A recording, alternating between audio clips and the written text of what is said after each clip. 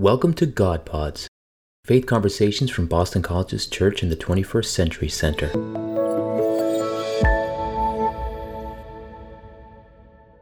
Welcome to God Pods. I'm Karen Kiefer. Hail Mary. The greatest faith story ever told is unfolding in our hearts this Advent.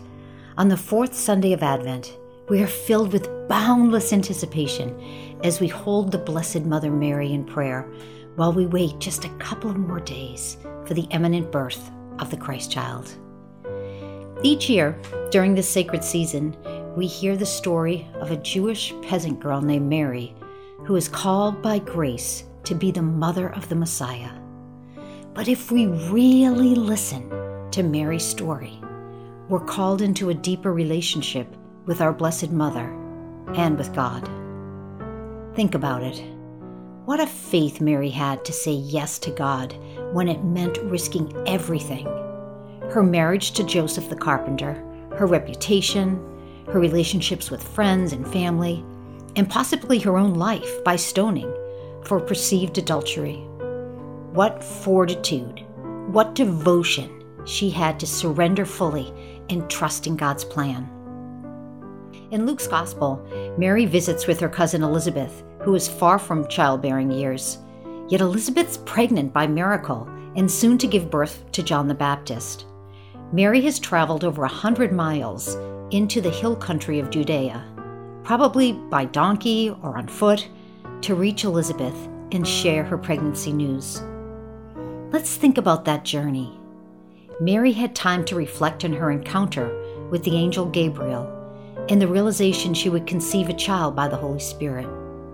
She was probably afraid and overwhelmed, yet she persevered. When she arrived at the house of Zechariah, Mary greets Elizabeth with joy, and in that moment, Elizabeth realizes Mary is pregnant and will be the mother of the Lord. Blessed are you among women, and blessed is the fruit of your womb. And how does this happen to me, that the mother of my Lord shall come to me? This gospel passage reminds us that God has a plan, and Mary reminds us to trust with a full heart and say yes to God. The story also underlines that our faith is guided by personal decisions that are defined by actions with no guarantees for safety or security.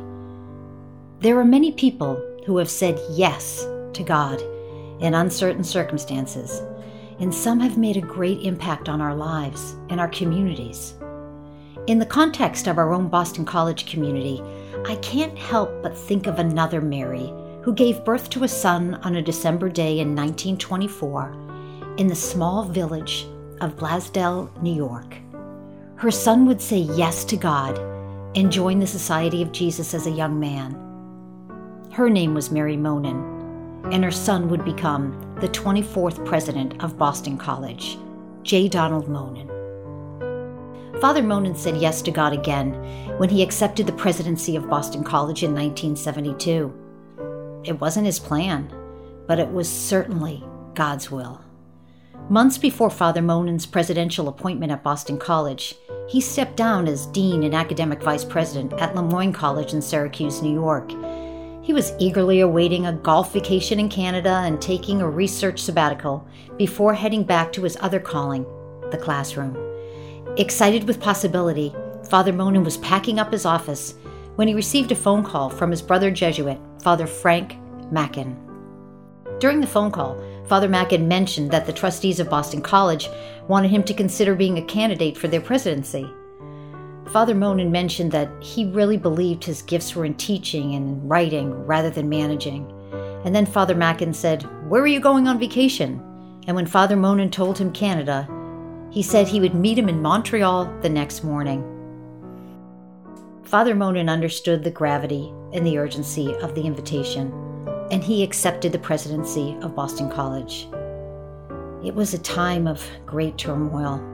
The university was on the brink of bankruptcy and feeling the effects of the social upheavals over war and race and poverty.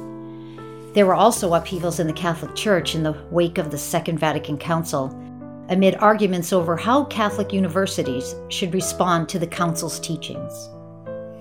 Father Monin said yes to the call at great risk because he believed in the love of a provident God. He believed in his missionary devotion to the Society of Jesus. He believed in the importance of a Jesuit education for others. He believed in Boston College. 24 years later, Boston College had a $600 million endowment, 24 balanced budgets, 30 refurbished or new buildings on campus. Its undergraduate program was among the top 40 in the country. Light was shed on injustices like the atrocious murders of 6 Jesuit priests in El Salvador, along with their housekeeper and her daughter. And enduring partnerships and programs created by legions of dedicated men and women continue to bear fruit today. Boston College was also transformed by Father Monin's quiet grace that lived in his good works. He would lead by example and teach by leading. God always has a plan. We continue to be blessed at our university today under the dedicated and inspiring leadership of William P. Leahy, who said yes in many ways to God's promptings on what it means to be a Catholic, Jesuit, liberal arts university. May we all continue to rejoice in the abundant blessings of Boston College. Advent invites us all to say yes to God's grace. Are you open to the call? Let's live Advent. The Christ child is coming in days. For more Catholic faith resources, follow us at bc.edu/C21 or via Facebook, Twitter, and Instagram.